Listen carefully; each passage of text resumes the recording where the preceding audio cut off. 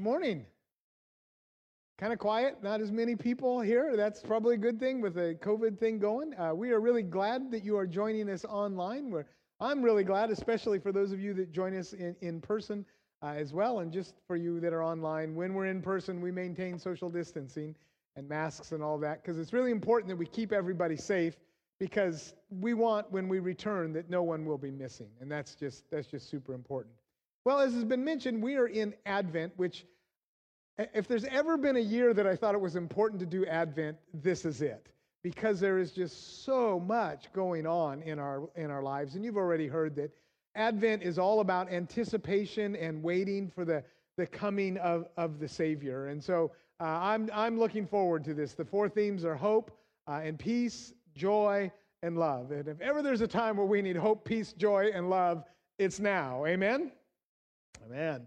So a couple of things that we've kind of mentioned. The series is going to be When God Seems Late.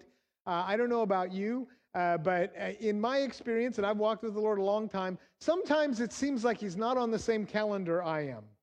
Amen? Sometimes He seems slow. Sometimes it doesn't, what do you do when God seems to not be meeting the need as fast as you think He should meet that need? And again, that's that whole Advent theme, and we're going to talk about that. So I would encourage you to join us over Advent, especially if you're in that place of waiting. And I think we're all in a place of waiting at some point. I can't wait to get rid of this plexiglass. I'm waiting for that day. I'm waiting to get rid of my mask. I got mine in my pocket here. I'm waiting till we can have church again. I'm waiting for us to be able to stand close to each other and talk and pray for each other. And we're waiting. There's so many things we're waiting for. So during this series, we're going to do something we did years ago, and that is we're going to sync our lessons for children, teens, and adults. So the children's church will be covering the same passage as us during this time, and we're doing that really specifically because we're a family church. We're all about family and and all of that, and there's something that can happen that's really powerful inside the family when we do this. We did this for a number of years ago. And that is that we want to create conversations between parents and children. And if we've talked about the same passage, they'll get the children version, the teen will get the teen version, and you guys will get the adult version of the story. But it allows us to create that cross-generational conversation, grandma to grandchild, or kids to parents, or however you want to do it. And here's what you want to do. You want to ask this question.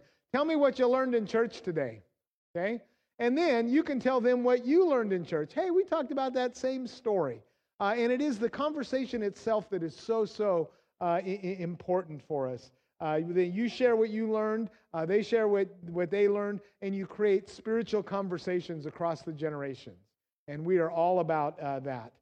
So let me give you some reasons why this is important. Number one, when you ask kids about what they learned in church, it communicates that what they're learning in church is important, just by your asking about it. It establishes the parent as the one who teaches them about God. We come alongside you, but we get them for an hour on Sunday. You have them all the rest of the time, so super important that you teach them about God. It gives them a chance to ask questions that they may have, and there's no stupid questions, and kids ask all kind of funny, interesting questions, and sometimes some very insightful questions. It gives them new insights, and they're studying the same thing as you. That helps them feel grown up. It helps solidify the story in their memory and their hearts. And it teaches them that mom and dad are on a spiritual journey as well as them. So I just want to encourage you, all of you parents, talk about the story. So this year, I think more than any year, we need what this first season is about. And the first Sunday in Advent is all about hope. I need hope. We live in a deeply broken world, have you noticed? And hope is what holds us together in the midst of that. Hope is the idea that we can have a better future, hope for our children, hope for a vacation, hope for love or for more family or a better place financially or for grandchildren. Hope. We all have hopes in some way, shape, or another. And like I said, ultimately, hope is about belief in a better future. Hope is about belief in a better future. In theological circles, we call this God's preferred future, which means this is what God would like you to have, but sometimes we don't go down that road in some sort of way. And so hope is all about God's preferred future for your life and getting to that place.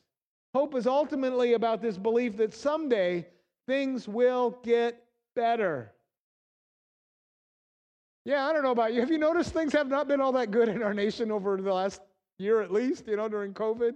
That it's just been tough. And hope is this deep, deep belief that it'll get better. And even if it doesn't get better for us, it's a belief that maybe it will get better for our children or our children's children.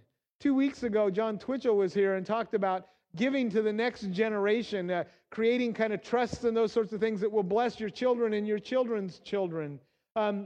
My dad, when I was getting ready to go to college, he had always wanted to go to college, but because he had gotten off God's preferred future and lived a pretty brutal life, by the time he came back to Christ, the future that he had wanted couldn't happen for him. And so my dad would pick up all kinds of extra shifts so that his son and his daughter could graduate from college. A future, a hope that he didn't have, but he saw fulfilled in the next generation. And both of my children have graduated, and so there's a hope about that life will get better, even for you, but if not for you, for your children. And that is worth giving our time and our energies to, our resources to. So let me ask you, what do you hope for today? And for those of you who are online, you can maybe write it in the comments section of something you're hoping for. Any of you, and I know some of these are like really personal, right?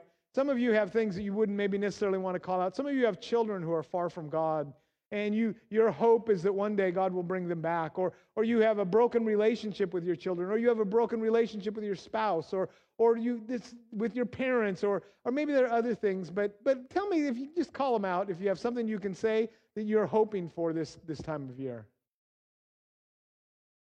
You're hoping all the Christmas tree lights will come on so you don't have to find that one that's not there. Anyway, you should have been here when Kramer was doing this. It was crazy when he was working through that. We all have sorts of things. I am hoping that one day this plexiglass will go away. I hate it, I am hoping that one day COVID will be gone. I'm hoping that one day we won't have to wear masks. We all have hope. But here's the problem. And I always struggle with this on this Sunday, and so some of this you've heard before. But the English word hope doesn't really communicate what the Bible says about hope. The Greek word and the Hebrew word for hope are very different. In fact, here's the word. The Greek word for hope is elpis. Say elpis. Good. The Hebrew word for hope is kavah. Say kavah. Yeah, there's a ha in there. Kind of spray it a little bit when you say kavah. The interesting thing is in English, the word hope is tentative. It's uncertain. It's hesitant. It's unsure. It's provisional. In fact, the word hope we often use to describe an improbability or a long shot. So, like if I say to you, I hope the Mariners win the World Series someday, you all laugh. It's like, yeah, not this year and not next year. And we use the word hope like that. It describes something that's unlikely, but we would like it if it would come to be. And so the Greek and the Hebrew, in fact, are just the opposite of that. Both of these words don't have a sense of tentativeness or uncertainty to them. They, in fact, have a strong sense of expectation, of anticipation of something good, and of confidence. In fact, the Hebrew word is really strong. The Hebrew word carries the idea of binding two things together. And specifically, it talks about rope. So in the ancient world, if you had a rope, the way you made it stronger was you twisted it together with other ropes. And the more you twisted it together, the stronger the rope could become until you got a strong enough one that actually it could like hold a boat, or it could hold an anchor, or it could hold really big things. And so that's what this word means, is that when you have hope, you have this strong thing that binds you to whatever that future is, the strong cord that can't be broken. And there's no uncertainty in it at all. It's not about uncertainty. It's about expectation. So if I were to say to you, using the English word, I hope the sun comes up tomorrow, you'd go, why would you say the hope the sun always comes up until Jesus comes back? It's a certain sort of, we just wouldn't use the English word like that. But the Hebrew and the Greek word, they would use it like that because it's a sure thing. If it's in the middle of the night and it's dark and you're in danger, you hope the sun comes up. You hope the sun comes up. It's not that it's not going to come up. It's that you want it to come up as soon as possible. It's a for sure kind of deal that would that would happen for us. There's a sense of anticipation. Or for me as a kid, when I would go to my grandma's house, I hope grandma gives me a hug. That was a sure thing, because she would like hug me immediately and to pinch my cheek. Any of you have a grandma that pinched the cheek, or an aunt or somebody? Yeah, my grandma pinched hard too. It was like, ow, you know. That's hope. That's a sure sort of thing. It's about timing rather than uncertainty. It's going to happen. We just don't know exactly when it's going to happen. All of those expressions on the way to grandma's house. Are we there yet? Are we there yet? Are we there yet? You know, it wasn't that we weren't going to get there. We wanted to get there. So hear me, church. God's hope is a sure thing. Absolutely a sure thing. And so our passage this morning is Isaiah chapter 9, verse 6. If you have your Bibles with you, it's in the Old Testament, or if you have it online, or however you want to do it. And I want to kind of set this up, because you need to understand the words we're about to read, right? So what's happening is it is very dark times for Isaiah and for his people, for the children of Israel. Their kings, and they lived in a kingdom, so you followed the king. Their kings have led them into bad times. They've gotten away from God's preferred future. They've done what God told them not to do, and really bad consequences have come of that. They've followed their kings into a desperate situation, and eventually the kingdom of Assyria invaded Israel. And so the northern kingdom of Israel has fallen to the Assyrians. There's a northern and there's a southern kingdom. And the people have been taken into exile, and there's been a puppet dictator put in charge of that, a vassal state. And at first, there's kind of this vassal state, and it kind of works, and some people are gone, but they're under the oppression of the Assyrians. But eventually, in Isaiah's time, actually, the northern kingdom would be completely wiped out. It'd be nothing. There's just nothing there. Everybody's gone. There's no commerce. There's nothing except for just a few people living here and there. And in the southern kingdom, when he first wrote these words, probably they haven't been taken over, but they will be. Eventually, the southern kingdom will be subjugated to the Assyrians as well. And so it is as bad as it gets for them. Can you imagine having China or Russia take over our country and exile people? And during the war, you would have lost loved ones. They had lost loved ones. Some of them had lost their whole families. Their way of life had been destroyed. There was no way to make a living anymore. And so it was bad. It was really, really bad. In fact, I always think of this as kind of a post-apocalyptic vision. If you've ever watched kind of post-apocalyptic movies, you know, and they kind of have the city that's all broken down and parts of the buildings are down, and there's like dust everywhere and garbage everywhere, and the wind's blowing through it. And it's just, that's kind of what it was like, especially for the northern kingdom and eventually for all of them. All hope is lost. They've been consumed by the Assyrians. They think their people and their culture will never rise again. They'll just kind of blend into the Assyrians. And into that situation, into that dark, deep despair that the Israelites would have had, God gives a promise. He gives them hope, and he does it with these words. He says to them, "For to us a child is born, to us a son is given, and the government shall be upon his shoulders." Praise God, he's got the government. "And his name shall be called Wonderful Counselor, Mighty God, Everlasting Father, Prince of Peace." Isaiah looked down through history and could see what was coming eventually in Jesus, and he said these words. I want us to read this together because this is such a great promise of hope. Let's read it together.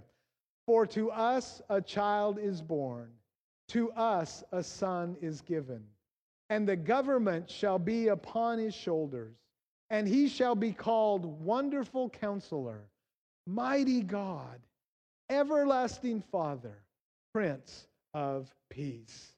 You can imagine what those words did for a people who were in that situation I described, who were oppressed in the midst of this.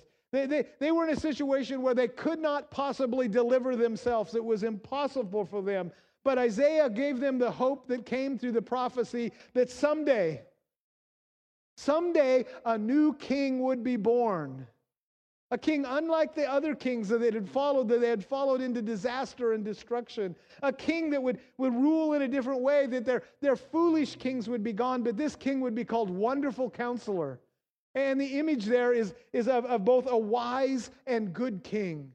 that has the wisdom to do the right thing and has a heart to do the right thing for the people. What a difference that would be. Not only that, but he would be an everlasting father. And there's this wonderful fatherly image in Scripture of a man that cares for his family and protects his children and gives them wisdom and guides them so that they can be successful in life. And the image here isn't just that he would be this for this generation, but that he would be the everlasting father. He would be the everlasting father for your children and for your children's children and your children's children's children. And the God that would deliver you is the same God that will watch over your children and your grandchildren and your great-grandchildren. Somebody say amen.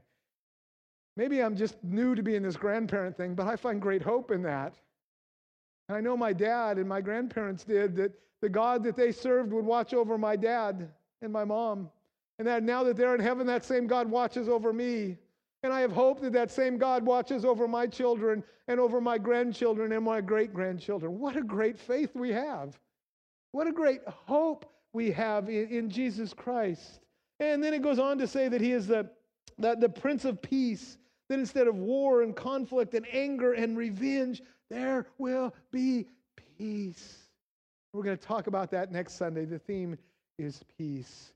I can't imagine what they must have felt like when they heard these words. I mean, for me, even hearing them now, I would just think, sound the trumpet, strike up the band, let there be dancing in the streets and running and celebrating and all of those sorts of things. Because although we are under persecution, although we are under the boot of an oppressive government and we don't have what we want and we are slaves in the midst of this, one day a king will be born that changes everything. And that's hope. That's the Hebrew idea.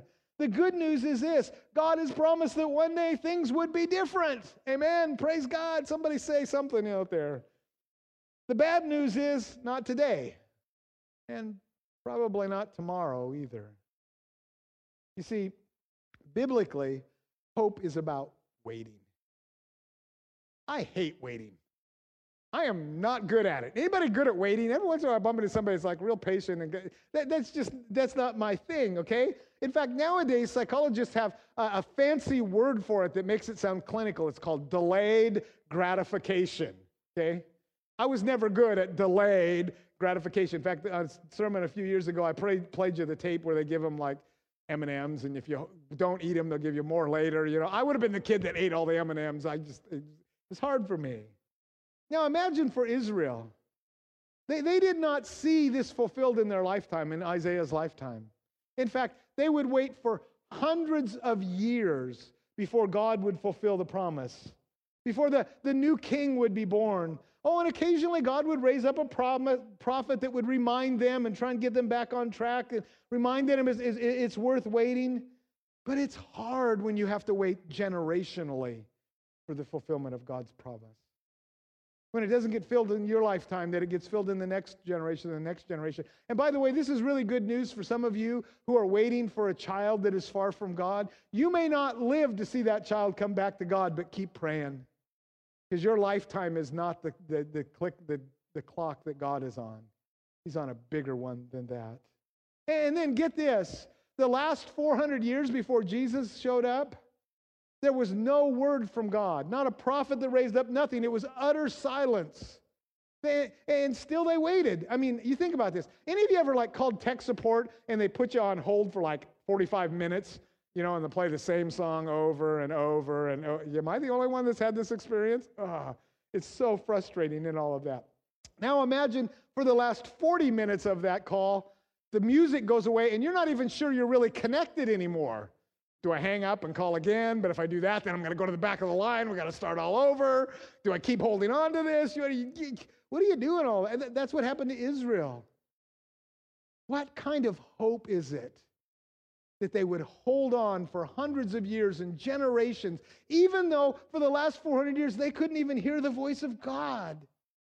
The Hebrew idea of hope is strong, so strong that it would sustain them for generations and generations when they couldn't see it. It's the opposite in some ways of the way we use hope today. It's absolutely sure. In fact, sometimes I think I should just stop using the word hope in church, because the way English makes it, It's just really not what's being talked about in Scripture. You see, ultimately, hope is about how we wait. Not just that we're going to wait. They were in exile. They were under the oppression of the Assyrians. They couldn't do anything about it. But it was how they went about waiting. And I understand that sometimes impatience is good. You can get things done sometimes that way. But when you have no control, how you wait really, really matters. And I don't know what you're waiting for in your life. Maybe it's not big things. Maybe it's really big and really important things. But how you wait is the key to hope in our lives. I mean, we can wait lots of different ways. You can lie down and give up and die. There's actually some research that shows that when you give up, it's not good. We can get angry and do something about it that's destructive, you know? Ever seen anybody punch a hole in sheetrock? Don't confess and don't look at anybody, okay? You know, tired of something. We can try to take control, but usually when we take control, we drive it in the ditch. We can mope around and bring everybody else down. Boy, I've met a couple of people, I thought that was their spiritual gift, man. There's lots of bad and unproductive and unhealthy ways, even destructive ways to wait. But one godly way, just one way, and that is when we plant our feet and our faith firmly in this truth: I trust God. I trust God no matter what. I trust God when I can't see it. Everything else is about trusting God. I trust God when He doesn't fulfill it in my generation. I trust God when it doesn't work out the way I want it to work out. I trust God when I look foolish or people make fun of me. I trust God even if the promise is not for me but for others. I trust God even when I can't see it and I don't understand it. I trust God. That's what the children of Israel did for generations and generations. I trust God. Dad, when is the new king going to be born? I don't know, son, but I know God has promised, so I know He's coming. And then that child would grow up only to have his children say, Dad, when is the new king going to be born? I don't know, son, but I know we can trust God. And then the next generation grows up. Dad, when is the new king going to be born? When? I don't know, son. I can't tell you, but I trust God. Say, I trust God. Yeah, no matter what, I trust God. Oh, it's the essence of what we're about. Because we ultimately believe that God's promises are worth waiting for. Amen? They're worth it. 2,000 years ago in a village in Israel, a baby was born to a couple of teenage peasant parents. Other than some shepherds, no one really took notice of it at the moment. They had more important things to do. There was a big government push on to get a census done. There were important people moving around doing important things, and they had to get stuff done and take care of things. And yet the most important thing that we know about that era is the king was born. The new king with a different heart and a different way. Their time sounds a lot like our time. Let me give you kind of some things about what it was like then. See if that doesn't sound like today. They were angry at the government. Yeah, some of you wanted to say amen right there, I know. They were living under oppressive occupation. I'll let you decide about that. The government was making them do things they didn't want to do. It was intruding into their lives. It was disrupting businesses. Taxes were high, and the whole point of the census was so they could make the taxes higher. Poverty was rampant. Discouragement was everywhere. All of life had been disrupted, and no one knew because they were so busy focusing on the circumstances that the little boy who was the king that would change the world had been born. And everything was about to change. No one cared. And this new kingdom that He was going to bring was going to be unlike any other kingdom. All the other solutions for the world were about treating the symptoms. Oh, if we could just get a new government, everything would be well. Oh, that government didn't work. We'll get this one. If we just be everything would be great. Oh, if we could just get a bigger army, we could handle the people around. Oh, if we just had better diplomats. Oh, if we just had a better tax plan. And on and on and on and on and on. You should read ancient history. I had a period of time where I was studying ancient Greek history. You know what they did in ancient Greek? They complained about their government. Somebody say amen. Okay? It goes on because that's never the solution. This king would come and would change us from the inside out. that would make us new creations, that would create in us a new heart, that would write His laws on our heart. He would make everything new for us, that we would have hope. And not only hope for this life, but hope for the life to come. We are going to live forever, amen? And if you hate what's going on in this world today, I have good news for you. One day you're going to be in heaven and you're going to have the best government ever. Amen? One day there's going to be no more COVID. There's going to be no more recession. There's going to be all of the stuff that we think is so important. One day we have hope.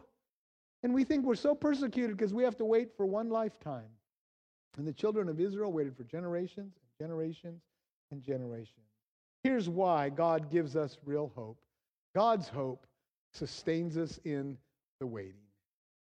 It's our nourishment. It nourishes our souls in the waiting. You imagine what it was like for a family to gather around the fire at night and begin to tell the stories of the children of Israel and what had gone on. And then they begin to tell the stories of the coming king. So one day, kids, there's a king coming, and he's going to be a completely different king. He's a prince of peace. There'll be no more war.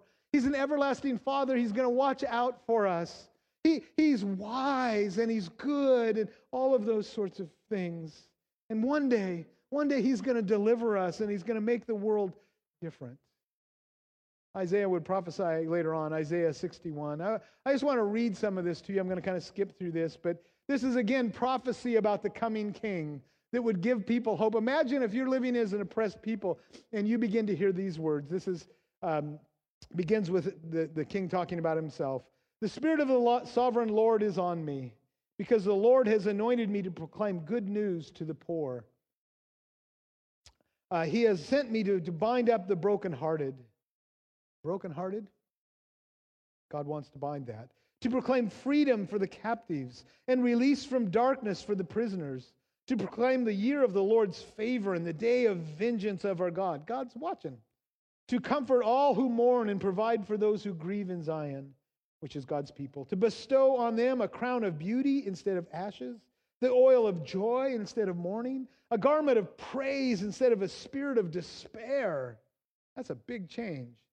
They will be called oaks of righteousness, a planting of the Lord for the display of His splendor. They will rebuild the ancient ruins. The things that have been broken down are going to be rebuilt, and restore the places long devastated. They will renew the ruined cities that have been devastated for generations. Everlasting joy will be yours.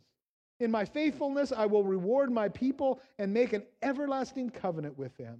Their descendants will be known among the nations, and their offspring among the peoples. These people are slaves when they're hearing this. All who see them will acknowledge that they are the people the Lord has blessed. I delight greatly in the Lord. My soul rejoices in my God, for He has clothed me with garments of salvation and arrayed me in robes of His righteousness. As a bridegroom adorns his head like a priest, and as a bride adorns herself with jewels. For so the soil makes the sprout come up, and a garden causes seed to grow. So the sovereign Lord will make righteousness and praise spring up before all the nations. Here's the best news of all. God always keeps His promises. Always keeps His promise. Not in the time frame we always like, but He always keeps His promises. The children of Israel must have wondered, is God ever going to send a new king? Is it ever going to come? But He did, and now we live in the after part of that, and we get to see the Holy Spirit work, and we get to see all of these sorts of things. And so therefore, we trust that one day God is coming again, amen? And we don't have to worry nearly as much as they did, because we also already saw the king come once. We sometimes struggle with believing this sort of thing. And part of the problem is we always know the end of the story. You guys know the Christian stories. You know when I started into this sermon that I would talk about the fact that the king came, that the promise was fulfilled, because you know the end of the story. So it's kind of easy for us to forget how hard it is to wait and how important hope is in the midst. We forget that the Bible is a collection of stories who put the hope in God and people who did not. Those two categories, and the way it went for one or the other. Truth is, those that put their hope in anything but God, it didn't work out so. And in fact, when Israel put their hope in things other than God, it didn't work out so well for them. Hard. but God always comes through. God always keeps his promises. Let's say this together. God always keeps his promises. So we wait for God. We don't wait for governments. We don't wait for armies. We don't wait for whatever it is, financial times, a better job. We wait for God. Your creator, the God of all things and sustainer of all things, has absolute unlimited power, and he loves you so much he would die for you. That's a pretty good deal in a king. We don't wait for an army. We don't wait for any of that. But part of the reason we don't wait well is we put our hope in those kinds of things. Let us put our hope in God. Amen? We wait for God because ultimately we believe God's got this. Whatever you're facing today, God's got this. You at home, whatever's going on in your life, God's got this. And one of the phenomena I know that happens in my life as a pastor is that what people say publicly is very often not the thing that's going on privately. It's always interesting to me when we do prayer requests in small groups, people will kind of share those sorts of things, but they only share the things they feel safe with. The place where they need the most prayer is something that's hidden, something that they don't want anybody else to see. And I'm here to tell you that thing that's hidden, God's got this. God's got it in your life. And you can have hope, not because you're smart or you're clever or you can work it out, not because you have power, not because any of those things, but because we put our trust in God and God's got this. Amen? Amen, amen, amen. And by the way, just one last thing. Hope is not the same as happy. When you're under persecution, you're not happy. But if you have hope, you can endure it. We serve a God of hope. For unto us, Son, King. Amen. If our Kramer, if you would come, we're going to sing in just a minute. But I want to pause and take a moment to pray for you at home and for you here. Because I just know some of you are carrying heavy stuff. Lots of you are carrying heavy stuff. And I want you to have hope in the midst of us. Because one of the ways that the devil defeats us is he gets us focused off of God and onto the other stuff. And then we get discouraged and then he can trip us up. And so I just want to offer a pastoral prayer that God would imbue your hearts. Father God, Lord, over the years I've heard so many hard and difficult things. And I know in our church, a church our size, that there are lots of people who are struggling with lots of really, really serious stuff. And going into Christmas is kind of hard for some people, and they may have been dreading this. And so, Father, I pray that you would help us turn our eyes onto you, Lord. That if there's one in the sound of my voice that needs hope, that they would reach out and cling for it. Not the hope of English, but the hope of Hebrew. That is the absolute certainty that we're just waiting for what you want to do. Father, would you give your people hope today as you have done for generations and generations, Father? Thank you for the promise of the king, the boy that would be a new kind of king, Father, that would bring a new kind of kingdom to us. May your kingdom come and may your will be done. And we ask it in Jesus' name. Amen.